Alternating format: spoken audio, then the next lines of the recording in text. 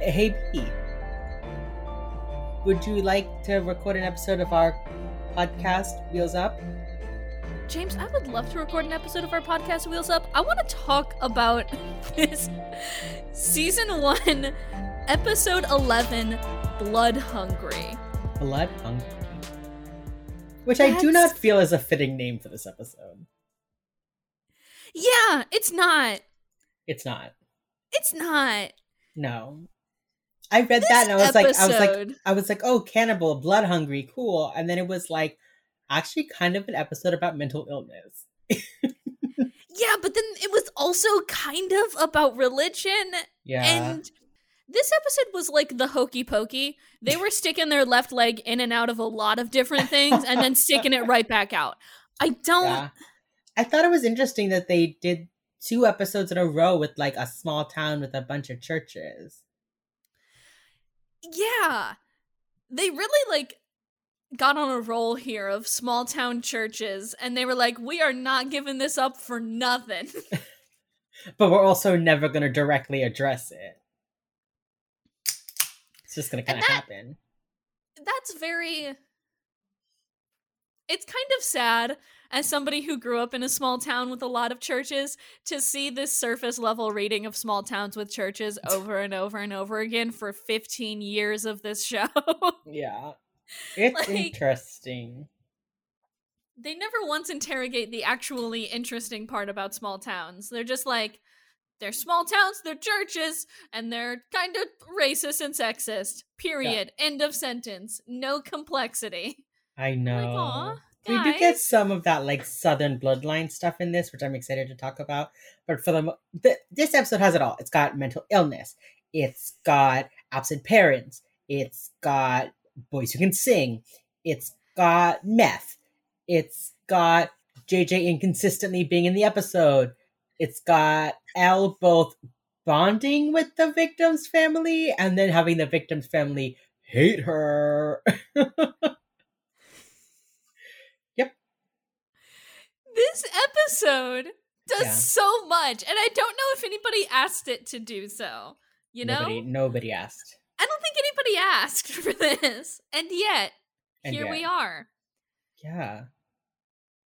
James, let's just get into it. Sure, okay. Because, wow. So it's Harringtonville, Tennessee. It's an idyllic small town. We've got the fields and the trees. And we hear a little boy singing a song. Beautiful. Give that kid a CD deal. Wonderful. Yeah, he was actually very good. I'm not gonna lie to you. I was like surprised. Like, yeah. Okay. And his shirt had umbrella print. I made a note. I wrote down umbrella shirt because his shirt had an umbrella print on it. And you know what? Iconic of him. Iconic of him. You sing that hymn. You sing My Father's House, sweetie. You go. Yep.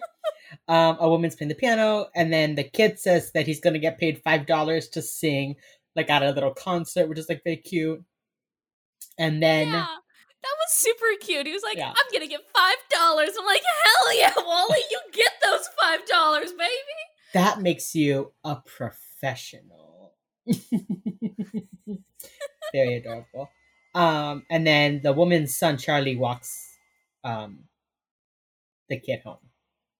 So they did another thing, like we've seen them do a few times now, of like the killer's point of view, where it's like zoom in, out, fuzzy, jumping around, like clearly a psychotic person is looking like. Yeah, this is I think the first time they do it, but they pretty much keep this same suite of effects for the next time they do a psychotic episode. Yeah. And they continue they do this constantly. Yes. Over and over again. Yeah. And then like you see the guy in the hood walking up to the house, and then it like the woman is playing the piano on her own. It like zooms in on her screaming face, which gotta love a Criminal Minds zoom. And then your favorite part of the episode. She just face plants on the piano. It doesn't look like she's been pushed. It doesn't, like, it's just one fluid movement of back, forward, period. Oh, so fucking good. Yeah, I made a note here. So normally we have the BAU looking at a picture of the crime scene and then it goes through the photo to the crime scene. This time the photo, the crime scene zoomed out and it was on the TV of the BAU. Which was interesting. Yeah, I was like, oh, we're going backwards through the portal now. Like we're just moonwalking back through this portal, baby. Scooting on back. Yeah. So this is a joint JJ and Hotch presentation. Which was nice, which is interesting. They haven't done that before. You've learned that like it's a town of 2,000 people. It's been 64 years since the last homicide, but now we've had 2 in 48 hours. The first murder was an old man and the guy stole his shotgun. And then the second murder was the piano teacher we saw who was bludgeoned with the shotgun. And then a lot of other stuff was apparently stolen from her home as well. Yeah, well, CDs and DVDs are stolen. And there's a deleted scene that I have. I'll tell you when it happens. Ooh. Yeah, it's not exciting, which is why they cut it. I watched that and I was like, oh yeah, okay. I understand why you cut this now. Yeah. I was like, this was pointless. Yeah. I get it, yeah. Gideon comes in on crutches. He was trying to get his bucket list done. So he got a cast. He hurt himself skydiving.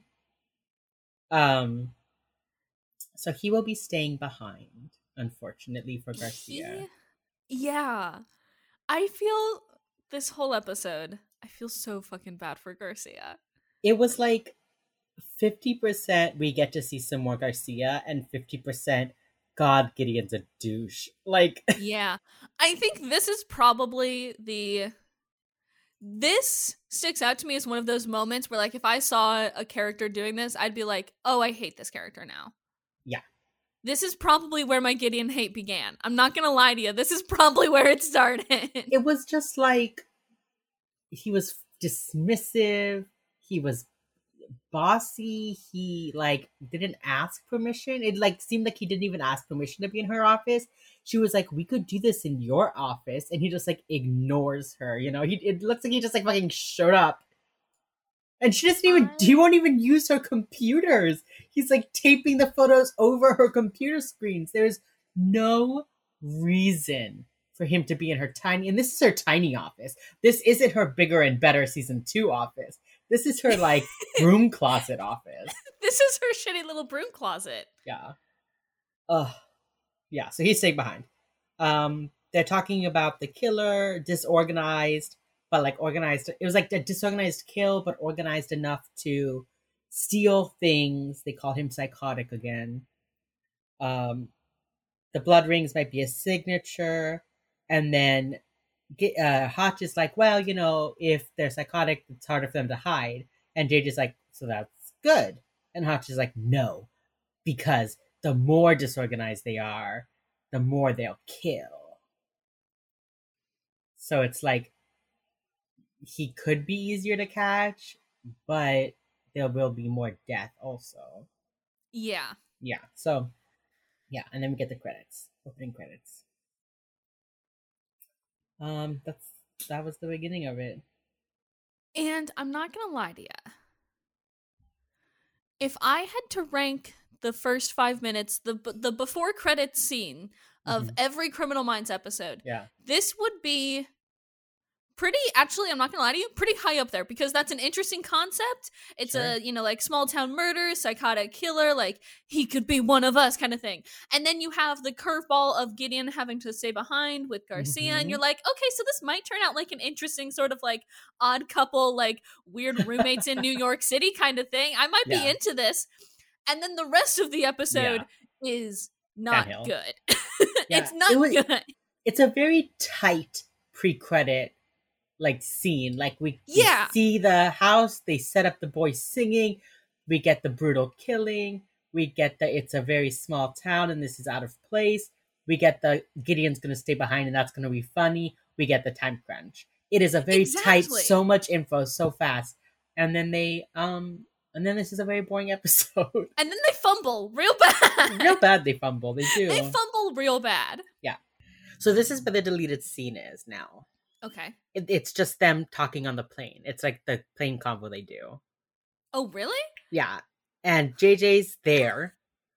This is the last time we'll see JJ for a while. She just is not in. Then she just disappears. She disappears for a while. And I literally was like, because of this plane scene being cut, I was like, oh, she didn't go with them. Because she's just not in the episode for so long. And then oh my God. Yeah, she's like, she just shows up. Not at the crime scenes. They have the whole scene at the police station, talking to the guy on meth, like talking about where people could be. Like they asked the cop to look people up, all that. No JJ. So I was like, oh, she must be at the BAU. But then we have all of these Penelope Gideon scenes, no JJ. So I was like, oh, I guess she's just like not in this episode except for the intro. And then she just shows up in another scene. And I was like, so she did go to 10? Like, could AJ Cook just like not shoot for a couple of days? But they were like, we do have to get these scenes at the police station done though. You know, they just like, she's not there. And then she's there. Like, I was like looking, I was like, oh, is she in like the background of the police station? Like, you know, I was like, she wasn't needed for the convos, but like usually they'll at least have her in the background, like texting or on the phone. No, she is just not there and then like reappears halfway through the episode. And I was just like, okay, Criminal Minds. Like, sure. Weird, but okay. Yeah, I was just like, okay, I guess she was busy or something. So the scene is just them on the plane. JJ's there. They talk about how the killer like ripped these people apart. And also stole their CDs and DVDs only. Exclusively stole the CDs and DVDs. Weird. Yeah, exactly. So they were like, are there two killers? They bring up, is it another multiple personalities thing? What's happening?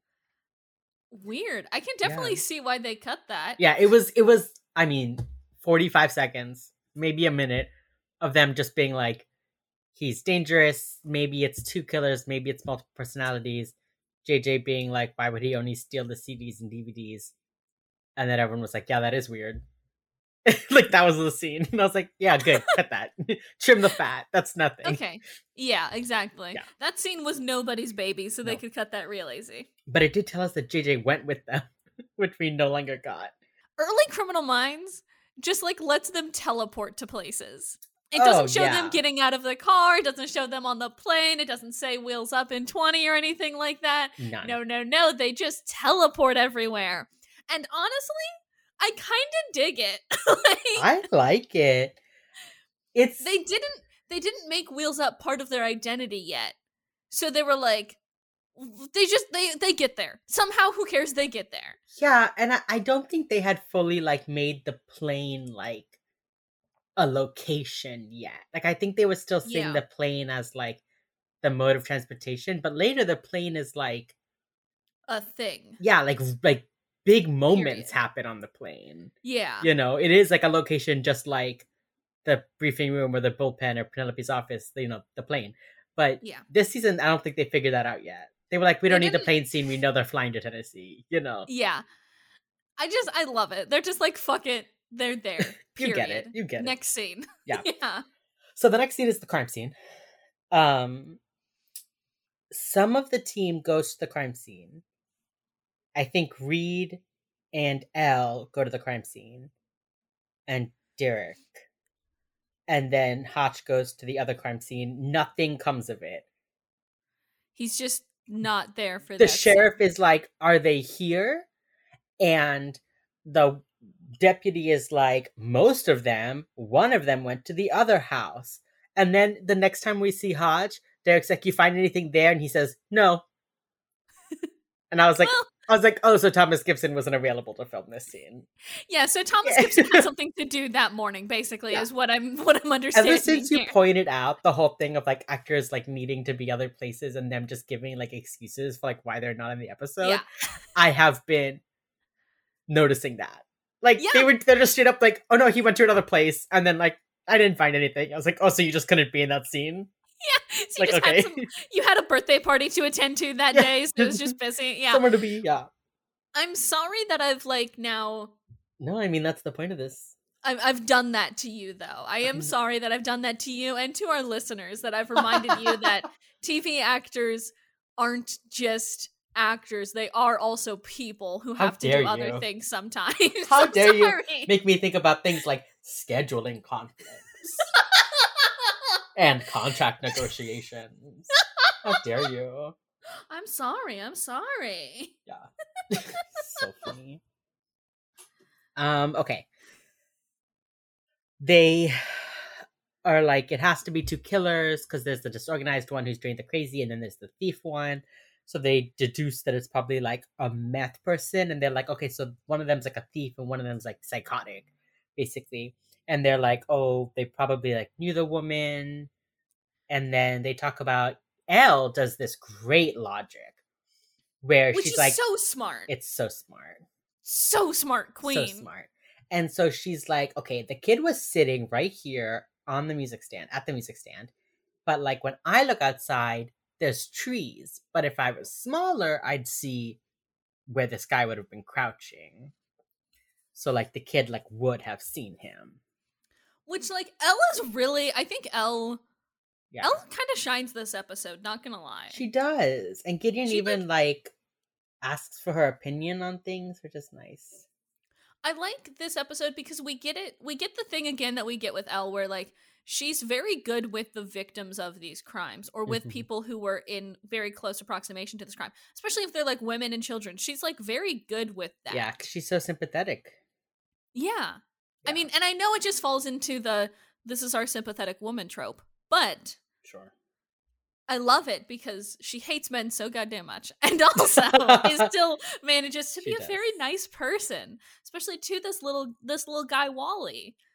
Which Wally is the cutest name for a little guy. Yeah, I gotta say, Wally, such a cute little name. Walter. Wally. It's just cute. Yeah. So the boy's sitting on the swing. The mom is with him. She is suspiciously defensive. She is. Like, I felt her ACAB vibes, which I love. But she was really just like, he didn't see anything. And then the kid is immediately like, no, yeah, I like saw the man. Like, I did see 100% saw him. I also think it's a very like, what's the word I'm looking for here? Like a very small town thing with like the outsiders coming in. You're just like, no, he didn't see a thing. Yeah, we're not going to talk to Wally? you. Yeah, exactly. Yeah. Well, but he did. He did see a thing, though. Yeah, he was tall and he was skinny and his lip was bleeding. And when the kid saw him, he put his fingers up to his lips like to do a shush. And Wally did the shush. And you know what? Shout out to Wally for shushing when somebody tells him to. You know? I guess. I mean, bad in general, but yeah. So shout out to Wally for keeping his mouth shut. Yeah. So they think it's a meth user. A methamphetamine user, yeah. Yes, a methamphetamine user. Because I think mainly of the lip bleeding thing. Yeah, and because it's a small town with lots of people who use meth. Apparently, they like implied that in this town. Yeah, like, okay.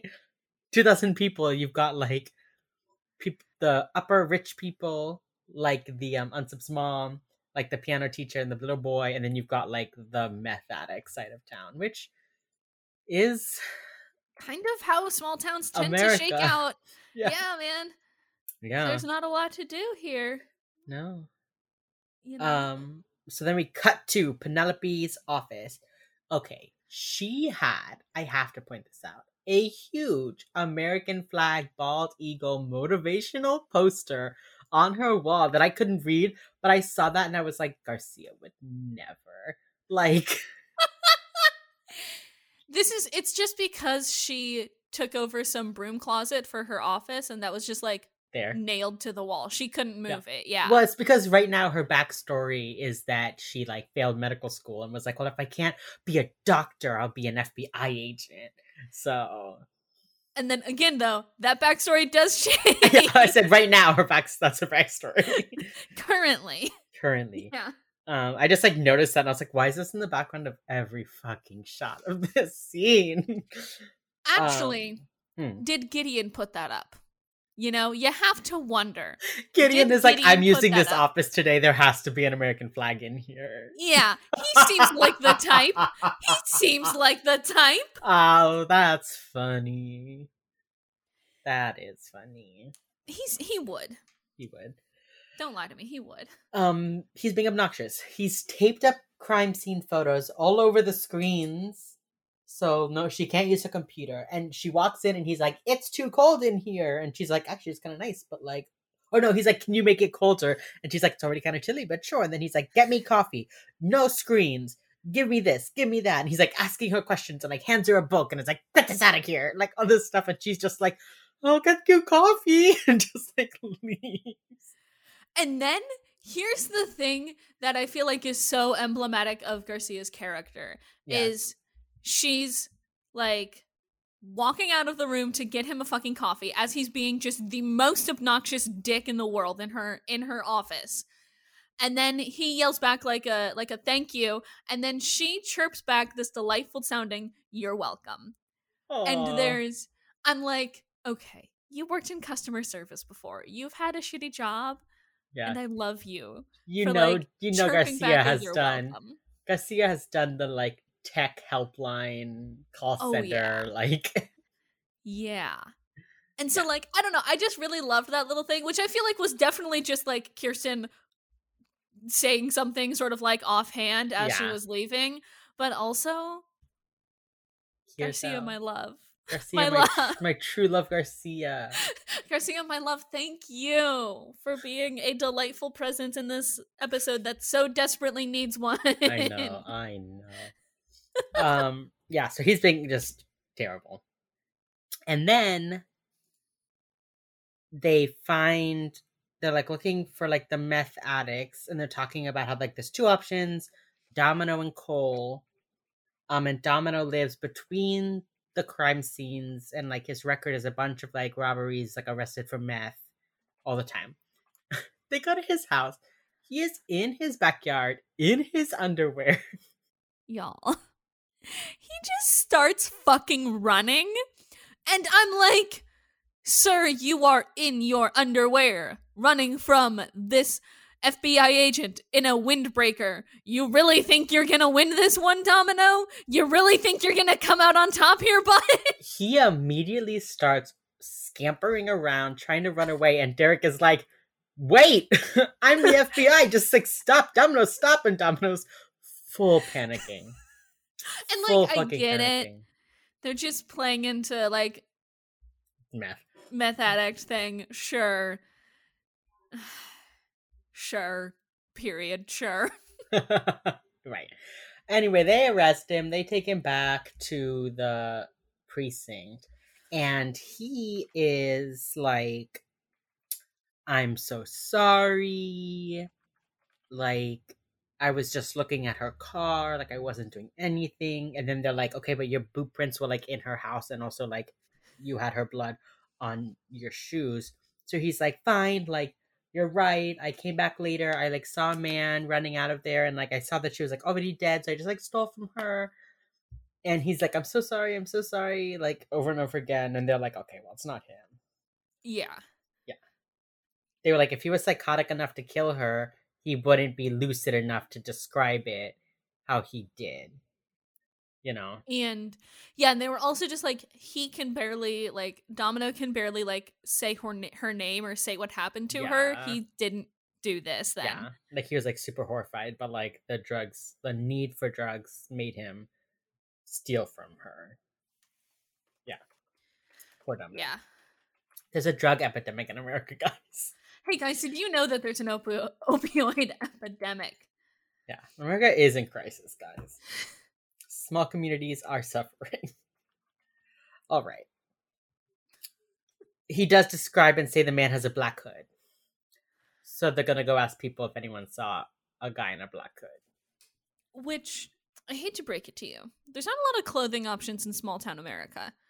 A lot of people walk around in just like plain hoodies. Also, like I wore a black hoodie today, so like, okay. Yeah, like, yeah, black hoodies are among probably, I would say, the most common clothing items. Like, yeah. So they're like, it's not Domino. And the sheriff is like, okay, well, I'm gonna go take him to detox and then arrest him. At least he's taking him to detox first, you know? I guess. Like, oh, man. The way that he was just like, okay, well, I'm gonna take this motherfucker to detox so he's lucid, and then I'm gonna arrest him. And then I'm gonna arrest him. Yeah. For what? I don't know. He'll find something, I guess. Well, he robbed the house. Oh, right. Robbery, yeah. He did do a crime. He did do a crime, and I did kind of forget that he did do the crime. Also, like, I'm sure they found a bunch of meth shit in his house. Like, you know his house was a meth lab. Like, oh, yeah. The way he came out of there in his tighty whities? Oof. Yeah. Yeah. Okay. Cut back to Gideon. Gideon is eating Chinese food in her office. And Garcia is like, sir, I know this office might not look like much, but it is mine. Please don't eat in here. And she's straight up like, she stands up for herself to Gideon. She's like, this is my office. I live here. Yes. She's like, you know, some people do work in this office, right? Like, some people are here day in, day out, while you're in your fancy office with windows. I'm in this one. I love it. Yeah. I love that she stands up for herself and then it immediately gets pushed aside. For yes. Gideon's moment of genius or what the fuck ever. Yeah, so his Chinese food is leaving rings of sauce on the fucking, like, map. And he, like, puts it back down and she's like, why are you doing that again? But he figures out, he says, it's anthropophagy. And he's like, you don't want to know what that is. And she's like, I'm a big girl. I can take it. Yeah. And I'm just like, no. Yeah, no. It is cannibalism. It's definitely cannibalism. And he's putting blood in little, like, fucking Tupperware containers, I guess. Like takeout containers. Yeah. Taking blood and organs. Yeah. Which is gross. Which is kind of disgusting, but also, like, we do reuse, recycle. A green king. Yep. They give the profile. He lives in town. He's someone they know. You could have gone to school with him. He could be your neighbor. Anyone. Which is so...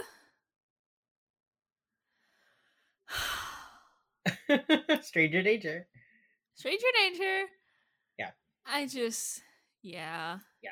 So then they're like, we're going to go to Paul Thompson's funeral because he'll probably be there. My next note is JJ absent until right now. Because she shows up at the funeral.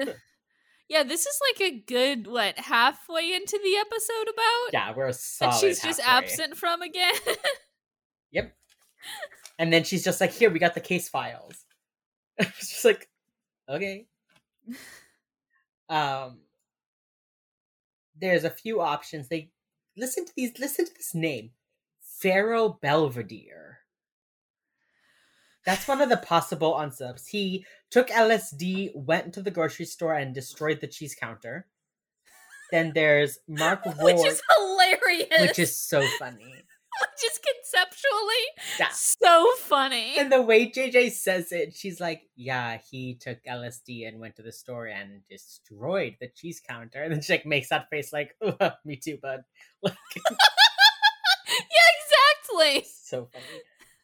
And then there's Mark Ward, who lives with his parents. He's done 5 larcenies.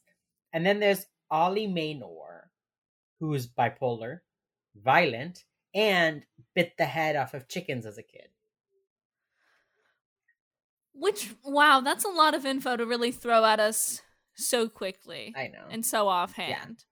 Also, I made a note. So Hotch says, like a circus geek. And I was like, huh?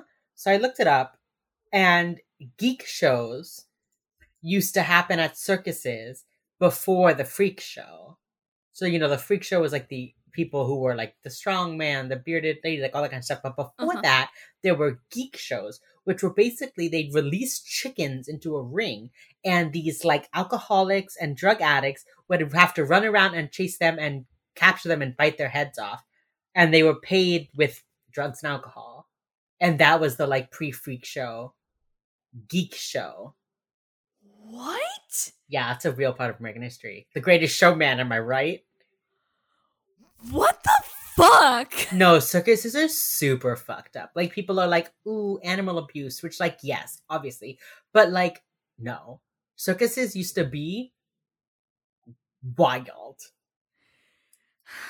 It's like Victorian era people go to a circus and are like, I'm gonna watch someone fucking bite the head off a chicken. Like, that's just like, you see a trapeze person, you see the tightrope walker, the tigers, the strong people, and then you see someone bite a fucking head off a chicken, and then here comes the bearded lady. Like, don't believe The Greatest Showman. It's not right. Circuses were terrible nightmare places. And Hotch was like, I know this. I now headcanon that Hotch is really into circuses. He's like a person who likes circus history. Because how else would you know this? What the fuck? Yeah. So, you find out that Ollie Maynor used to be a football player. And the rich lady, this woman, her short hair, her fur coat, the fucking like fishnet face covering, what a southern lady. What a southern gentle lady. She's like, well, I do declare, I did see him come home 3 days ago, and I saw his brother taking him into the house. I don't think they wanted to be seen. Which, like, if you just got out of like an institution, yes, and you just wanted to come home and just like hang the fuck out for a bit and like chill, yes, I don't blame them for not wanting to be seen as he's coming in, especially by this motherfucker, this judgmental lady. Yes. Do we get her name at this point, or why is she here? We don't get her name. We don't know who she is. She's just like one of those small town rich people, I guess. Who just like hangs out at the police station, They're at a funeral. At the funeral. She went to the funeral of Paul Thompson. That's where we are. Don't worry, it is not well established. All the indoor sets in this episode look kind of the same. This is an outdoor scene. So I got confused. This is an outdoor scene. I am bad at this. Yeah, podcast. This is why I take 5 pages of notes. You make fun of me, and then I can say shit like this because I've written it down. Anyway, they're at Paul Thompson's funeral, an outdoor funeral. She's there. I thought his funeral was in a church. I don't know. No, they were lowering his grave into the ground. That's an outside thing. Next point. Okay. So they're gonna go talk to Ollie Maynor. And then it cuts to like a guy who's like who's either like a butcher or like is at a restaurant and he's like cutting something apart with a cleaver. And then like Ollie's in the back in the freezer with a crowbar wearing a black hood. So it's very suspicious. And they have to like talk him into putting the crowbar down. And basically you just find out that like he has bipolar disorder and he had a break, and he plans to like be institutionalized again. He's like, I'm gonna go live with people who can take care of me. I'm taking my meds. Like, here's my hair. Like, I didn't do anything to anybody. Yeah. He's like the most sympathetic mentally ill person we get ever on the show. Exactly. Yeah. Exactly. And then they go on and they villainize mental illness for the rest of the show. But this guy's just like, I'm gonna go live in like a group home. I'm gonna I've been taking my meds. You can test me. You can check the fucking prescription. Like, he's just like, I just kind of want to get out of this fucking town. Yes. And I'm just like, yeah, you go, man. I'm proud of you, bud. Yes. I'm proud of you, buddy. Oh my god.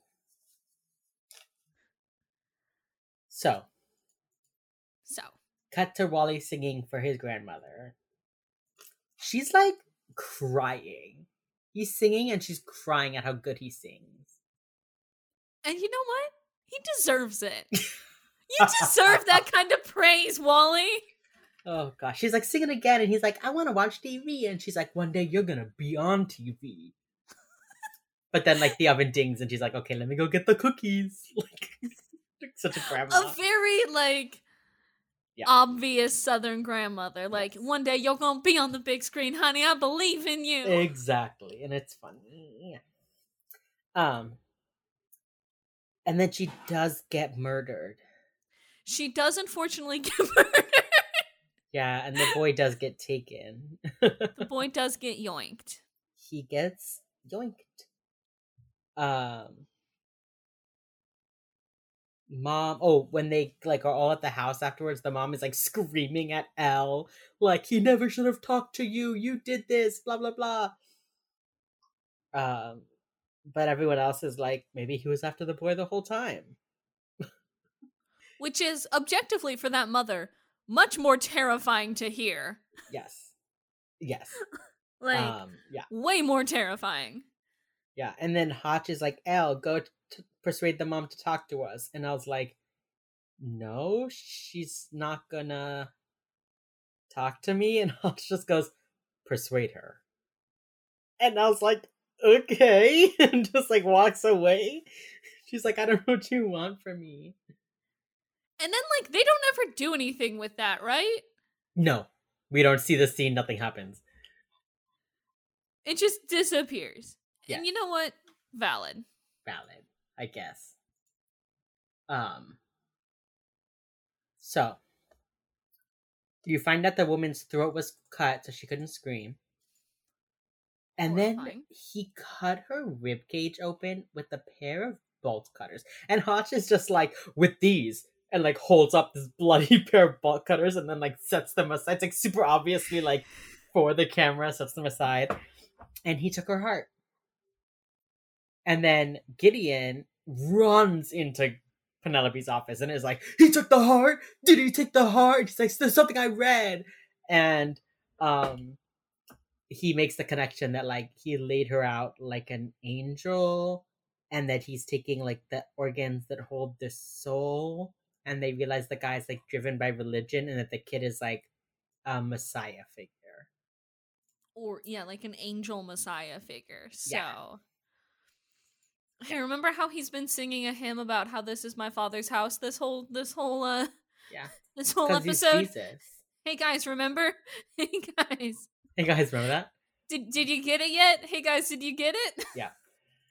So then we cut to the woman who was killed, her husband and kid in the car. And the guy goes inside just for like a second and he finds this like container inside the house and it's like full of blood. So Hotch and Reed come. Hotch holds up the container and like opens it and it's like, yeah, that's a human stomach. Can he like identify it like a human stomach in a bowl of blood? He's like, yeah, that's a stomach. Like, I don't Here's know. The thing. I want to do like a goof on like how I couldn't identify a human stomach, but I also don't want to Google it and find out if I can identify a human stomach by sight alone, you know? Like I don't want to do that to my search history. So I'm just going to take Aaron Hotchner's word on it. You know? Yeah, I was just like, wow, he must see a lot of human stomachs. But also, like, when it's outside of the context of the human body, I feel like it's just a little flesh sack, right? Yeah, like, how do you know it's a stomach? Like, livers look like livers.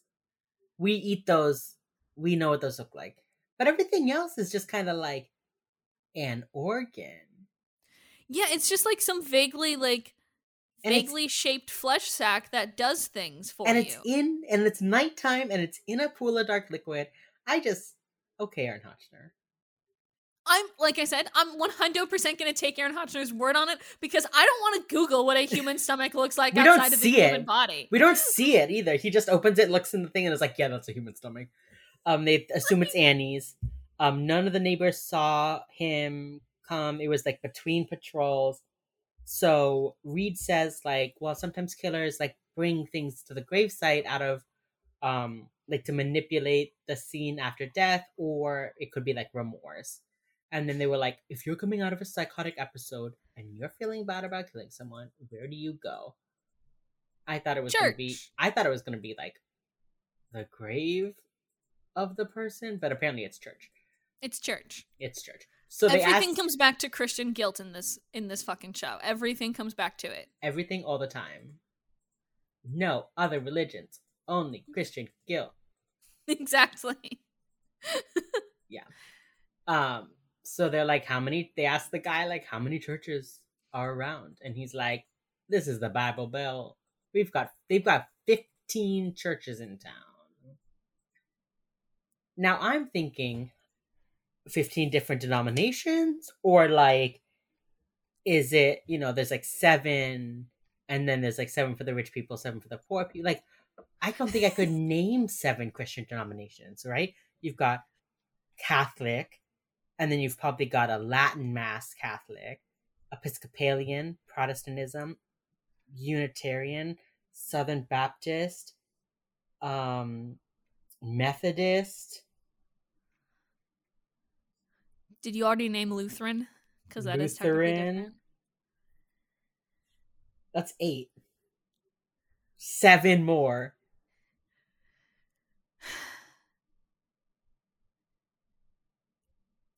I got nothing. I'm not gonna lie to you. I got fucking nothing, dude. I mean, we could do like Anabaptist. We could do a Mormon church, Seventh-day Adventist, Jehovah's Witness. Is he just kind of 12. Like simplifying and calling other denominations places of worship like churches as well? Is he like calling a synagogue a church? Like, is he just kind of like oversimplifying? How do they have 15 fucking churches in this small town? I've just named 11 sects. I mean, yeah, but like this town, they specifically said it has like a population. It was like a population of like 5. People. I think it was 5,000 actually. You do? I think on the subtitles, it was 5,000, I believe. Oh. I'll check. But like, how many? I mean, even if it's 5,000, like that, like if everybody goes to church, that's still like divisive. And that's still, let me see here. I'm just gonna see if it's 5,000. But that's just so. Yeah.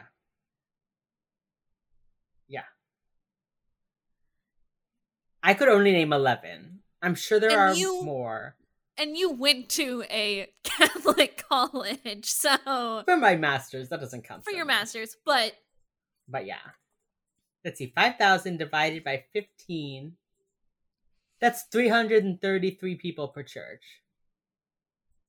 Obsessed with how you just did that quick math in your head. I use the calculator app on my computer. Okay, thank you. I'm not a math I was game. like, are you fucking kidding me? Insane. God, could you imagine?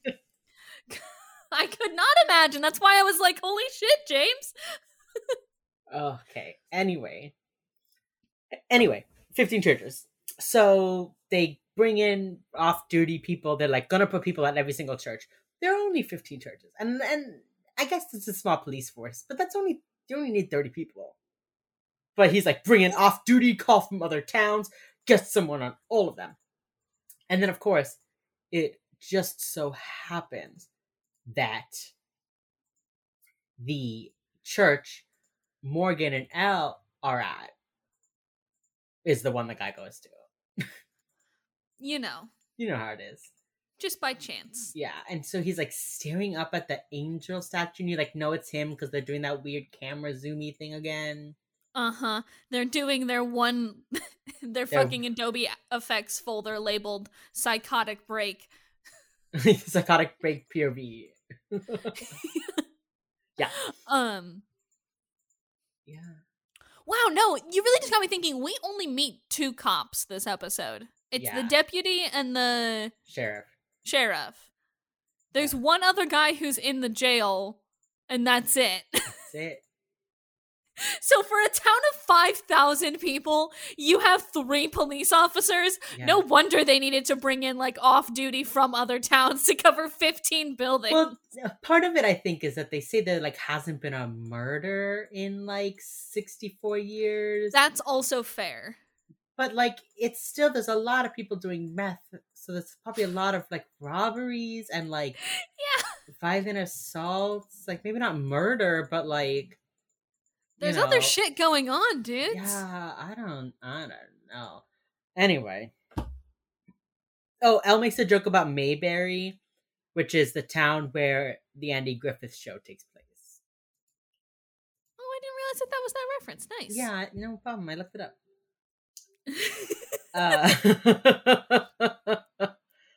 I love that this episode of Wheels Up the podcast is just me going, oh, I didn't know that. And you going, here's a horrifying fact about circuses or a fun fact about old sitcom TV. Yeah. It's like, here's thank you.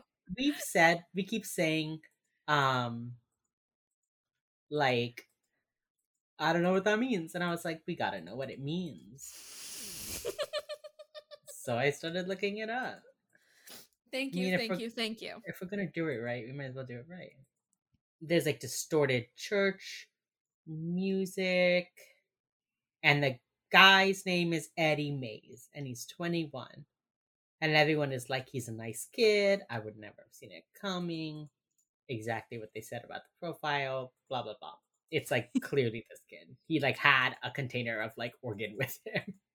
You know, don't you just walk around with a container of organs sometimes? Oh yeah, you know, I buckle it in with the seatbelt so none of it spills. Casual.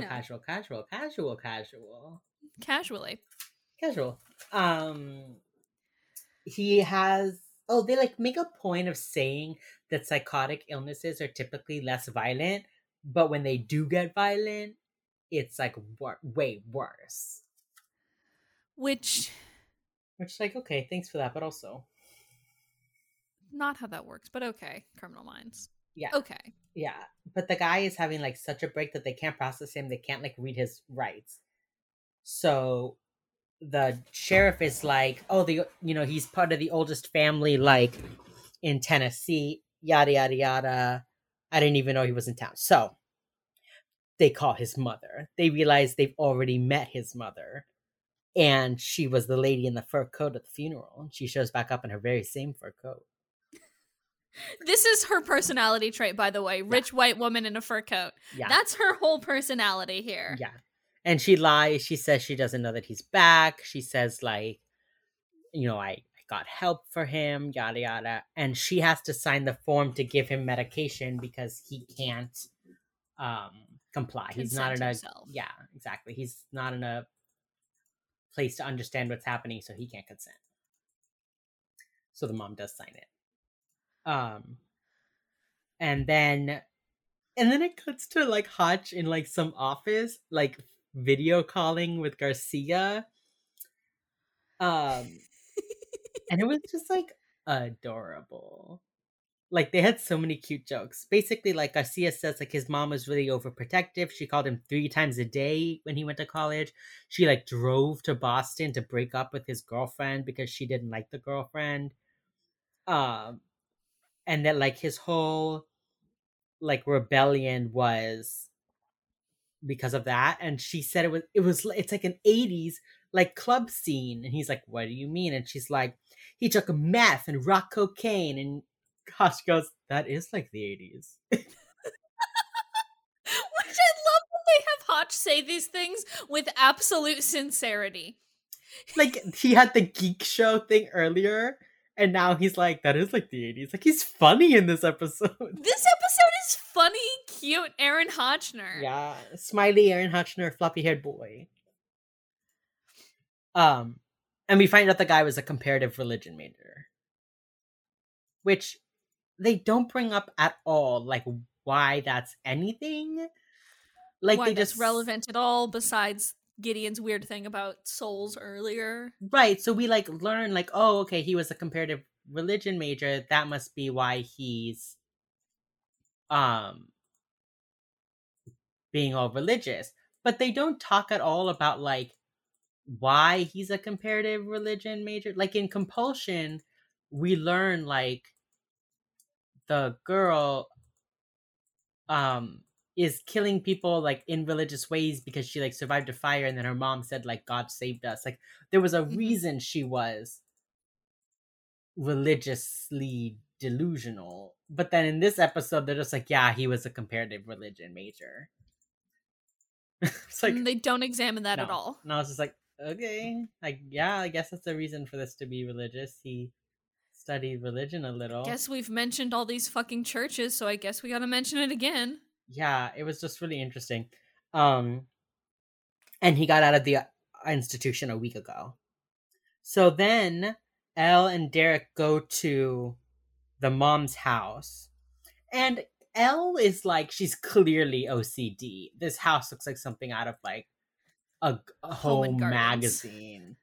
And I was like, that's not what OCD means. That's not what OCD is. No. But they're doing it, using it in the like colloquial, like, she's very neat. So oh, I'm so clean and neat. Yeah. Yeah. Which is absolutely not what OCD is. No, and they would know that. Folks of that. Yeah. And they would know that. The show just decided that that was something Elle would say, I guess. I guess. Yeah. So they smell bleach. And they find out the fridge was completely cleaned out. And we know it's the cannibal fridge because we saw it earlier in the episode. So they open it, it's empty, recently been cleaned. And then, okay, the fridge is like pulled out from the wall. So they like push it back, and then there's like a big ring of blood from where someone had like put a container on their floor, and they're like, she missed a spot. But like, if she's going through all this trouble, wouldn't she like check? It was just like very convenient. You would think. It was just incredibly convenient that she just like fucked up so hard. Well, maybe she was fucking busy getting called to the police station, you know? Maybe. I think that's kind of how they play it. I don't know, dude. This show's a fucking mess. Let's continue. Okay. Just gotta get through this episode. We just gotta get through this episode because, like, there's some fun stuff I want to say about it later because they do kind of fucking go in on this lady later, but yeah. I can't say that yet. So, yeah. Next bullet point. Some of our episodes are like 2 hours long, and some are like this, which is like, we just gotta fucking get through it. I guess we just gotta fucking kind of go. Yeah. So they give the medicine to Eddie. It's gonna take 15 minutes. The doctor is like, I'm giving this to him because he needs to be hospitalized, not for you to interrogate him. And Hachi and Rita are like, yeah, we've got to talk to him because there's a boy missing. He like recognized. Like, she's so confrontational with them for like no good reason. No, but it is a good reason. It is a good reason, but also she just looks like she hates their fucking guts. Yeah, all cops are bad. Like, I kind of love that for you. Yeah. Yeah, she's like, he needs to be protected. He's mentally ill. And they're like, oh, no, it's crime solving time. Sorry. No, we don't care about his mental illness right now, but we will in about 5 more minutes. So yeah. So they got to talk to him. He knows he's in jail. He knows he like went to college. And then he knew the Brisbanes, which the piano teacher was Annie Brisbane. So he like knows the family. He's like, they're very nice. He says he didn't take the boy. And then he like kind of knows he killed 3 people. So Hotch goes back to the office where the mom is being held, and it's like, you knew he was in town, you knew what was happening. And then the mom is like, no, like, I didn't know until he told me, like, he brought me an angel. Which, like, so when they talk to him in the prison cell, he sort of does continue to be religious. Like, now you can kind of see why they talked about his comparative religion. Is like, he has a very sort of like religion-based delusion, I guess, is what they're kind of trying to lead us to. Mm-hmm. And then when they talk to her later, she's like, oh yeah, he said he was going to bring me an angel. And you're like, okay, so he's going to bring you Wally, but is Wally alive or dead? Right. The real question here, ma'am. And it's also like, yeah, Yeah. So we'll get to that. So they hear a cry from the cell. He's like hung himself at the window, and the mom is like panicking, and like JJ has to like hold her back. Um, which is the Which, hey, first. JJ's back here. Yeah, I know. JJ's here again, by the way. Yeah, they like had her talking to the mom earlier, but JJ is just like, and you didn't get him help? Or they're all very judgmental for the way that she has kind of tried to sweep her son's mental health issues under the rug. Yes. As they should be. Yes. But then they also kind of sweep his mental health issues under the rug. Yes. And I'm like, hold on a fucking second here, gang. Gang, hold on just a fucking second. Yeah. So JJ holds the mother back, which is the first sign that she's very strong, which will continue. I was like, yes, JJ, hold her back. Anyway, so they get him down. And then they confront the mom because the mom like didn't tell them he was institutionalized, didn't tell them that like he'd had these problems in college, just all this stuff. And they confront her about the blood on the ground. And she's like, I was pruning my roses. And he was like, in winter. And she says, yes, when do you prune yours? Which I was like, get him. But also fucking roast him. But also your roses are currently dead, honey. Yes. Yes. It is winter in Tennessee. She's like, what the fuck do you know about roses? Which I love. Which I do. I love that she is the biggest bitch. Oh, the biggest bitch. I mean, I hate her, but also I do love seeing Hotch get roasted. So then Derek comes in and is like, wait, she drives a Cadillac, right? And they're all like, yeah. And he says that the Cadillacs have GPS. So they go and they look at the GPS, which don't they need a warrant for that? Yes, they need a warrant or for like the car manufacturer to agree and like hand it over willingly. Right. And later, they make this into like a capital T thing. For later cases that involve car location data, they make it into like a thing with a capital T. This one, though, they don't care. So they're just like, anyway, here it is. They like don't need it for drama. So they just like, look. Yeah. And then it shows I guess, like I guess we can kind of assume that the judge in town would be willing to give them a warrant pretty much immediately. Yeah. Which I guess is also the assumption they're working off of here. Who knows? Anyway. So, Kevin Mines, do you want me to think about your show or don't you? Do you want me to think deeply about this or not? Do you want me to think about the terrible things you're doing to privacy? No? Yes? Maybe? JJ probably just said it's the Patriot Act. It's the Patriot Act. It lets us do this because she's a terrorist or whatever. This is an act of domestic terrorism, so like we can do like fuck you. I'm sorry, JJ, but fuck you though. Cops are bad. Anyway, they look at her GPS. She's been going to the same place a bunch, and they're like, "Let's take her there." So they Oh, and then Derek is talking about the GPSs, and he said these things could cause more divorces than internet porn.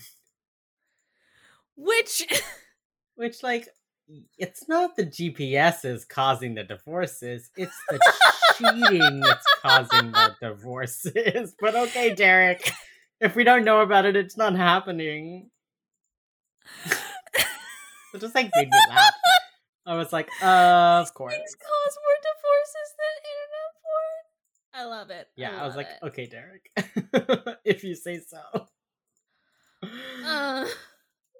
Yeah, you know what? Oh, yeah. Derek Morgan. Derek Morgan. I love him, I hate him. Only in this early season. Okay. After this, it's full on love all the time. Yeah, after this. So, they tell the mom, we're gonna go visit Eddie in the hospital, and they drive her to the spot instead. And as they're driving, they're like talking about it. Okay, she's from town, she's religious, and Hotch is like, your son was in the hospital for 3 months, and you never went to visit him. And she's like, well, yeah, mentally ill people are gross, apparently, or something like that. they're talking about how her family is like an old Southern family, well known, all that kind of stuff. And then Hotch says that his mother went to Mary Baldwin and she's from Manassas, which I thought was very interesting. He doesn't say, I'm from Manassas. He says, my mother was from Manassas. Which, fair. We don't know where Hotch grew up. We don't know anything about him, actually. We don't know anything. Except that he comes from an old Southern family, the Hotchners. Which explains something about him, don't it? It should, actually. It does. You're not gonna lie. I'm not gonna lie to you. It does. It does. Especially the way his father acted. Alright. And then she realizes where they are. Bum, bum, bum, and she's like, says, why are we going this way? And then Hotch is like, oh, we're just taking a nice little route. Yeah. And then like the police are there with the dogs. They like hear banging. And while he's in the shed, just kind of hiding in a shed. He's just kind of there. Yeah. He's just hanging out. Yeah, and like also the mom is there. Like they brought like the whole fucking town to this shed. Like when they like go to the shed and open it, everyone is there. So many people are there. And his mom is there. It's the Super Smash Bros. Ultimate of this town. Everyone's there. That's a very specific joke for like 4 people who listen to this podcast. Okay. And I'm proud to be one of those people who doesn't play Super Smash Bros. But does remember the way that they marketed it like fucking crazy. They're like, everyone's here. Okay, I'm done. I'm sorry. No, I'll say less video game jokes. No, make your jokes. And then they like, oh yeah, and then the mom is like, do you have children, Agent Hotchner? And he's like, I do. And she's like, is there anything you wouldn't do for them? And Aaron says, I wouldn't clean the blood off the floor. Which is like, yeah. Yeah. If my son killed someone, I'd be like, my bad, guys.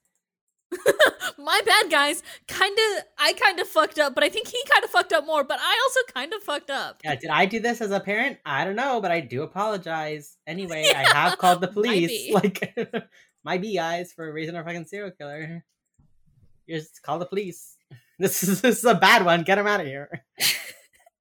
And also, the way that she's just like, is there anything you wouldn't do for your children? When she didn't visit her son in the fucking hospital at all. It's like, no, there's obviously a lot that you wouldn't do for your fucking children. Yeah, and he even says that. He's like, sometimes what we don't do says more than what we do.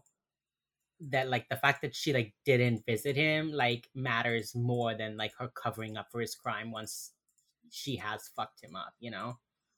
Which is a good point. So I thought it was interesting that they, like, had this conversation about, like, that there's a right way and a wrong way to protect your children.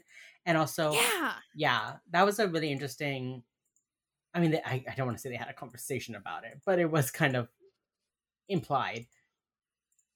But it was something that they, like, brought up and, like... Yeah. I like that the BAU, like, clearly kind of, like... They picked their fight with this one, you know? They were like, well, maybe if you wanted to help your children, you would have gone to the fucking hospital where he was staying. You would have gotten him, like, the help and supported him. You would have actually gotten him the help that he needs. Yeah. And, like, oh. Yeah. And also, though, they make no mention of the fact that this lady is rich as hell. And, like, she's rich as fuck. That boy's not doing any jail time. She could pay for anybody to help take care of her son. But also, like, she's facing no jail time. Like, none of them are getting in trouble. She's so fucking rich. Oh, yeah, no, she's totally fine. Yeah. He's going to a mental institution for sure, but he's probably going to be going to a pretty nice one because she's rich. Yeah. So. Yeah. And then they're coming back. Everyone's, like, walking back into the BAU off the elevator. And Hotch says, good job to JJ. And JJ says, thanks. And then she, like, walks away. And I was like, oh, that's cute. He's like, good job. You were barely in this episode, but good job. And then yeah. Garcia is, like, stomping through the bullpen. And Hotch is like, are you okay? And she's like, no! Like, no! I've had an awful fucking day, Aaron! Yeah. She's like, listen, I know I'm just a tech analyst. I'm not an SSA, but you can't just, like, bring your shit into my office whenever you want. And she's like, this is the 5th box of crap I'm bringing over here, and there's still at least like 6 more, and my whole office smells like soy sauce. Everything's terrible. She's like so upset, and Hotch is like, I'll take this box, Garcia. Don't worry, I'll get the rest. And she's just like, thank you. And then he goes into Gideon's office and is like, you made Garcia upset. And Gideon goes, who? Which is the most infuriating fucking thing I have ever seen a white man say on this fucking show. I swear to fucking God, I am going to lose my shit. Who? After all you fucking did, you said, who? I'm gonna lose my fucking mind. And then he's like, oh, her in the room with the screens? Like you've never seen a fucking computer before? Are you from 1927, Gideon? What the fuck is this, sir? You know full well what that room was used for. You just didn't use it for its intended purpose. And now you're gonna be like, oh, who was that in the room with the screens? Shut the fuck up. I'm angry. I fucking hate that line. Oh. It's fucking infuriating. I'm so sorry. Absolutely fucking infuriating. This is what made me hate Jason Gideon. It was this right here, gang. We found your trigger. This is it. It makes me fucking hate Jason Gideon. Yeah. And then Hotch is like, yeah, Garcia, like the tech analyst. And he's like, oh yeah, in the room with the screens. And he goes, she's great. And I was just like, wait, fuck you. Like, fuck you! Fuck you. Oh, B. Fuck you, Jason. This was a rough episode for you, wasn't it? I just really fucking hate it when men. Period. End of sentence. I just really fucking hate it when men. That is. I mean, you're so white and you should say it, but that's fucking hilarious. I just. So, Gideon has this bucket list, and... Fun fact about Gideon's list, by the way. Yeah. He mentions that, like, seeing the White Sox win the World Series is something he wants to do before he dies. He just saw it, yeah.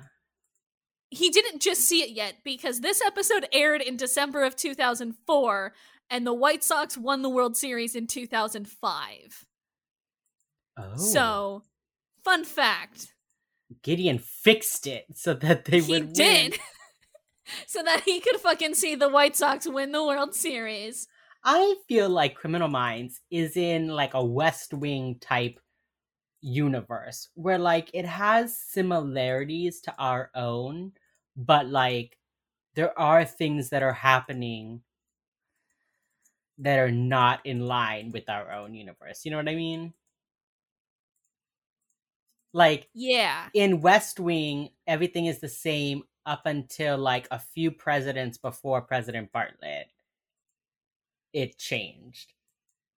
So like they're in our world, in our present day, but there's like just a few things that are different. And like they talk about like Aaron Burr and they talk about like Reagan, but then like the 2 presidents before Bartlet are like different people. It's not like Bush. It's not like Obama, you know? Or like made up people. Yeah. Yeah, they're like made up people. I feel like Criminal Minds is like that. Like if they mentioned the president, it would be like not Bush or like not President Obama. Jones. It'd be like President Jones, but like the Patriot Act does still exist. They are still like the FBI. Reagan was still president. Clinton was still president. But after that, it gets a little fuzzy. Like Criminal Minds is in like a little pocket. Like we had a moment where we diverged. So they're very similar. They started in the same place as us, but it's just a little bit different. 2 roads diverged in a yellow presidential wood, and this is what... And I chose the one less traveled. Criminal Minds is the road less traveled. Still incredibly mainstream, but somehow very gay. Okay. We gotta get through this episode. We gotta. Okay, so Gideon has his list. He says, oh, I've got 25 things. seeing the White Sox win the World Series and skydiving were 23 and 24, time for a new list. And Hotch right away is like, don't you want to finish this one? And Gideon says, he doesn't want to hear from me. And Gideon and after all Gideon does this episode, if I was Gideon's son, I wouldn't want to fucking hear from him either. Yeah, Your dad's kind of a dick, bud. Sorry, Steven. Your dad's kind of a fucking dick, though. Yeah, so this left me with so many questions. Mm-hmm. Who is Steven's mother? How old is Steven?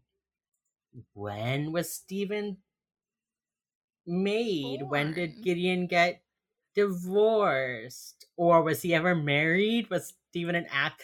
Like, where in Gideon's history did Steven come from? Well, we see Steven later on. Do we? We see Steven on that episode. Oh. And he looks like he's in, at that episode, at that point in time, fucking, what is it, like season 8 or 9 or something like that? Steven looks like he's in his maybe like late 20s, early 30s-ish. What? So he's like 7 in this? So he's maybe like... Hold on a second. 20 or something? I don't know if the wiki... I'm just looking up Steven Gideon. Oh, here we go. Steven Gideon. It says he was born in 1980. So in that episode, he would be like, what, 30, late 30s? 25. Something like that? Oh, yeah, in that episode. In season 1, he'd be 25. Oh my god. Steven was named after David Rossi. Because David Rossi's middle name is... Steven. His name is David Steven Rossi. I don't like that. Yeah. Hey, Dave, why is your middle name Steven? That's not very Italian of you. They definitely, like, they named Steven. And then when Rossi came, they were like, oh shit, what if Gideon named his son after Rossi? And then they had to have Rossi's middle name be Steven. But Steven doesn't seem like it would be Rossi's middle name. No. I'm saying they did it, like, after the fact. Oh, yeah, absolutely. Yeah. But, like, Rossi's middle name feels like it should be, like, Alfredo or Alonzo or something. David Alonzo Rossi. That's good. Yeah, man. Not David Steven. That's it. That's the episode. Gideon gets to be an asshole and then also gets to reconnect with his son. Gideon was not a lovable grandpa in this episode. He was just a bad grandpa. Gideon?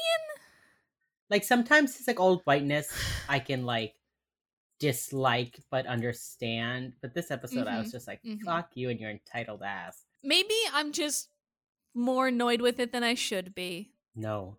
Feel your feelings. But boy howdy, is he kind of an unlovable prick in this episode, huh? Yeah.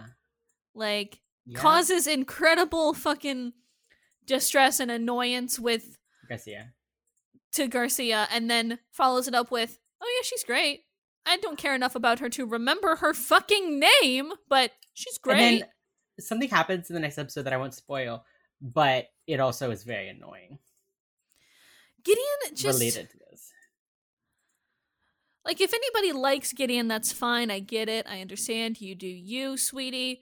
But also, wow, is he kind of an unlovable dick sometimes, huh? Yeah. I like him as, like, a general character, but also sometimes. He really just... Yeah. Wow. Yeah. Wow. All right. I guess, what, did you have anything specific you said you wanted to talk about? Was it the just Garcia? That Gideon scene really fucked with me. The fact that Garcia's way too nice for this kind of shit, you know? Yeah, 100. Just way too nice. Way too nice. Way too nice. She should have punched him. She should have. She should have kicked him out of her fucking office. In a later season, that's, like, exactly what she would have done. Like, if this had happened, like, in season 2, she would have been like, I'm not doing this. I have work to do. Get out of here. But because it was season 1 and she wasn't, like, established, she didn't have a personality like yet. Yeah. She didn't have a personality. She stood up to him a little bit, though. It got blown off, like, but she, like, did say the things, you know. Yeah. Jeez. James. Yeah.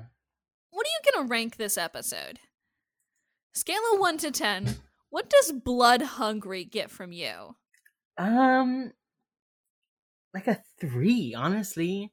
Oh wow, going real low, huh? Forgettable, yeah. boring, and mentioned a bunch of things it didn't like, it didn't deal with anymore. JJ disappearing and reappearing. Gideon, she just is and isn't. Gideon's a dick. No, I'm nothing. Hotch was a smiley boy, so it does get a 3. Hotch had a good episode.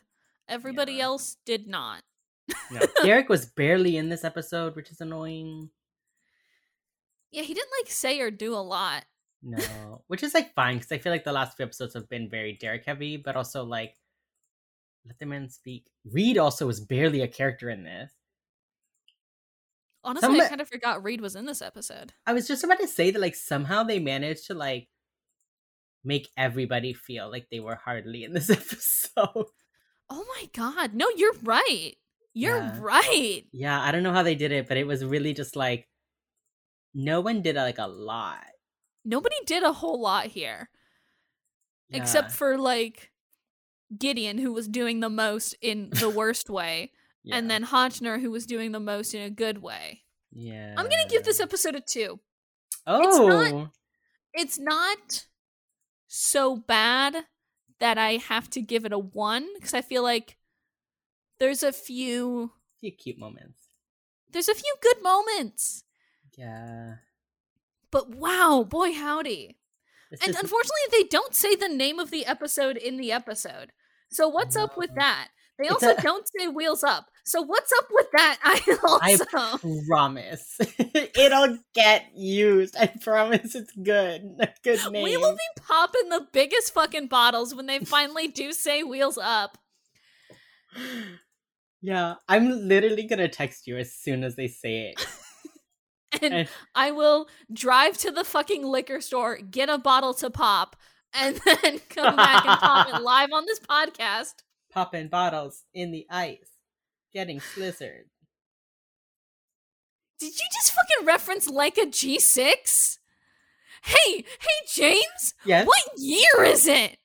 Like what year is it right now, James? G6. Every time someone says popping bottles, like I know it's a reference to like the Makora meme, but I always think of fucking like a G6. Popping bottles in the ice. I mean, that's where the meme came from, right? So really, I'm just kind of like referencing the original meme. Yeah. I also wanted to point out that this episode was written by Ed Napier, who also wrote what I think is one of my favorite episodes of season 1, later on, episode 18, Somebody's Watching, which is about the stalker in Hollywood. Ooh. So I just want to say, this guy is capable of writing good Criminal Minds. This just ain't it. This just ain't it, kid. This just ain't it, bud. I'm sorry. This is just not it. Yeah. Oh, let me tell you my corrections. Oh, yeah. Do we have a correction from... We do. We do. What did we fuck up? So, in the episode LDSK, we talked about Reed's line, I was aiming for his leg. Which is what he says after Hotch is like, you did a good shot to his head. Yes. Okay. So that is actually a reference to Firefly, the TV show. In Firefly, the TV show, someone shoots somebody else in the head and then jokes, I was aiming for his leg. Oh. Huh. So it's like a direct like scene copy reference. And that was sent in by somebody in the Gemily Discord. Very exciting. Well, thank you. Yeah. Mysterious person from the Gemily Discord for correcting us on TV shows we know nothing about. I know their name, but it's French and I can't pronounce it. But she does know who she is. Thank you. Thank you. Yeah.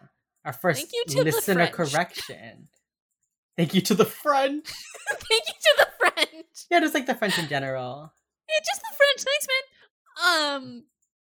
If you guys want to send in more corrections, you can either do so on Twitter at WheelsUpPod, or if you hunt one of us down on Discord, you can do that as well. Or if you'd like to, you can send in voice corrections at anchor.fm/WheelsUpPod. We can take voice messages there. Oh. Nobody's sent any yet, but we can take voice messages there. So if you have corrections for us, let us know, because we can do that. I didn't know that.